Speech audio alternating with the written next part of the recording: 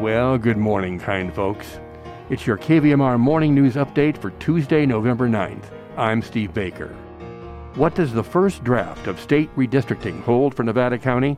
More on that later, but first, regional weather. Nevada City, Grass Valley, today, showers mainly before 4 p.m., a high near 52, gusts as high as 20 miles an hour. New precipitation of up to half an inch possible. Tonight, slight chance of showers, then mostly cloudy and a low of 43. Tomorrow, 60 and mostly sunny. Sacramento, today, showers likely in the morning, then mostly cloudy, high 60. Tonight, low 50. Tomorrow, patchy fog before 10 a.m., high 64 and mostly sunny. Truckee, Tahoe, today, rain likely before 1, then a slight chance of showers after 4 p.m. Mostly cloudy, high 45. Tonight, slight chance of showers, then a low of 27. And Wednesday, 48 and mostly sunny. Placerville today, steady light rain in the morning, showers continue in the afternoon, high of 54, 80% chance of rain. At Angels Camp today, light rain early, then cloudy with showers in the afternoon, high of 57, chance of rain 70%. Nevada County Public Health reports 50 new confirmed COVID-19 cases yesterday, that covering the weekend. Out of 9,204 cases since the start of the pandemic, 132 are active, 15 people are hospitalized, 1 in intensive care, says Ubinet.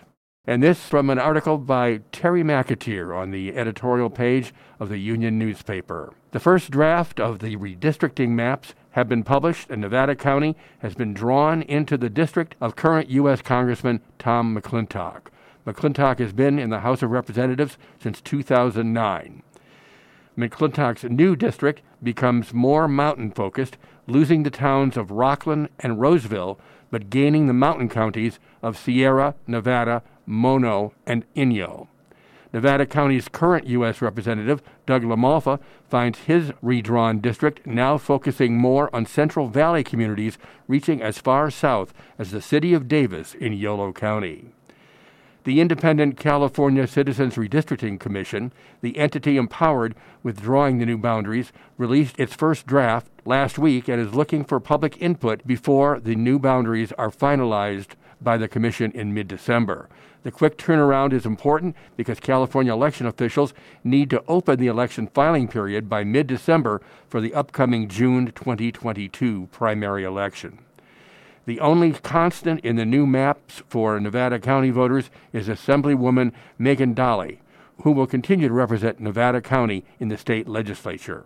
As for her husband, State Senator Brian Dahle, his new district no longer includes Nevada County. The commission also gave Dahle more of the Central Valley to represent and created an unrepresented district by grouping the mountain counties of Sierra, Nevada, Placer, El Dorado, Amador, Tuolumne, Alpine, Mono, and Inyo together. Currently, neither state senators Dahle nor Andreas Borgias, who represents some southern mountain counties, reside in the newly drawn district, thus creating an open seat. This opens the door for Placer County Assemblyman Kevin Kiley, a Republican, to file for the state Senate seat, says McAteer. Kiley ran unsuccessfully for the state Senate against Dahle, as well as for governor in the recent recall election. Running for the California Assembly or Senate requires that the office seeker reside in his or her district. Running for Congress, however, does not have a residency requirement for this federal office. Congressman McClintock does not reside in his current district, and the new boundaries do not include his current residence.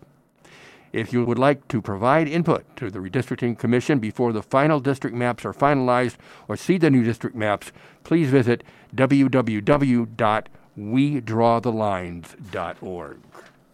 And Ubinet is reporting Hospitality House just received a generous donation of approximately 500 pairs of Australian Army boots from Swisslink, a military surplus store located in Paradise, California. Swisslink recently put the word out they were looking to donate gently used boots, and a local man, Tom Myers, called immediately to secure them. With hundreds of people currently experiencing homelessness in Nevada County, Myers loaded up his truck and trailer and drove the 73 miles from Grass Valley to Paradise to retrieve all the boots and delivered them to Hospitality House. When locals show up at our shelter, they often have very little. In some cases, they are barefoot, says Ashley Quadros, Development Director at Hospitality House. We are grateful for this most generous donation from Swiss Link and to Tom for having the tenacity to make it happen. The boots are already warming up toes and keeping people drier from the elements. And Oroville, the town near Sacramento, has declared itself a constitutional republic to separate itself from state and federal COVID-19 rules. That according to the Guardian newspaper of London. However, the city's declaration does not shield it from following federal and state laws, says Lisa Pruitt, a rural law expert at UC Davis, who says it's not clear what the designation meant. A municipality cannot unilaterally declare itself not subject to the laws of the state of California, says Pruitt. Whatever they mean by constitutional republic, you can't just say hocus pocus and make it happen. And before you go, some good news. In early August, a rare leopard cub was born at the Santa Barbara Zoo. But for months, Marta was kept out of the public eye to give her time to bond with her mother. Marta is an Amur leopard, the most endangered big cat species in the world, with fewer than 100 remaining in the wild. Last Thursday, the now 3-month-old cub made her first public appearance as she bounded around her new home. Birthdays today include rapper Peppa of Salt-N-Pepa, 57, drummer Dee Plakos of L7 is 61, and blues jam music artist Susan Tedeschi turns 51.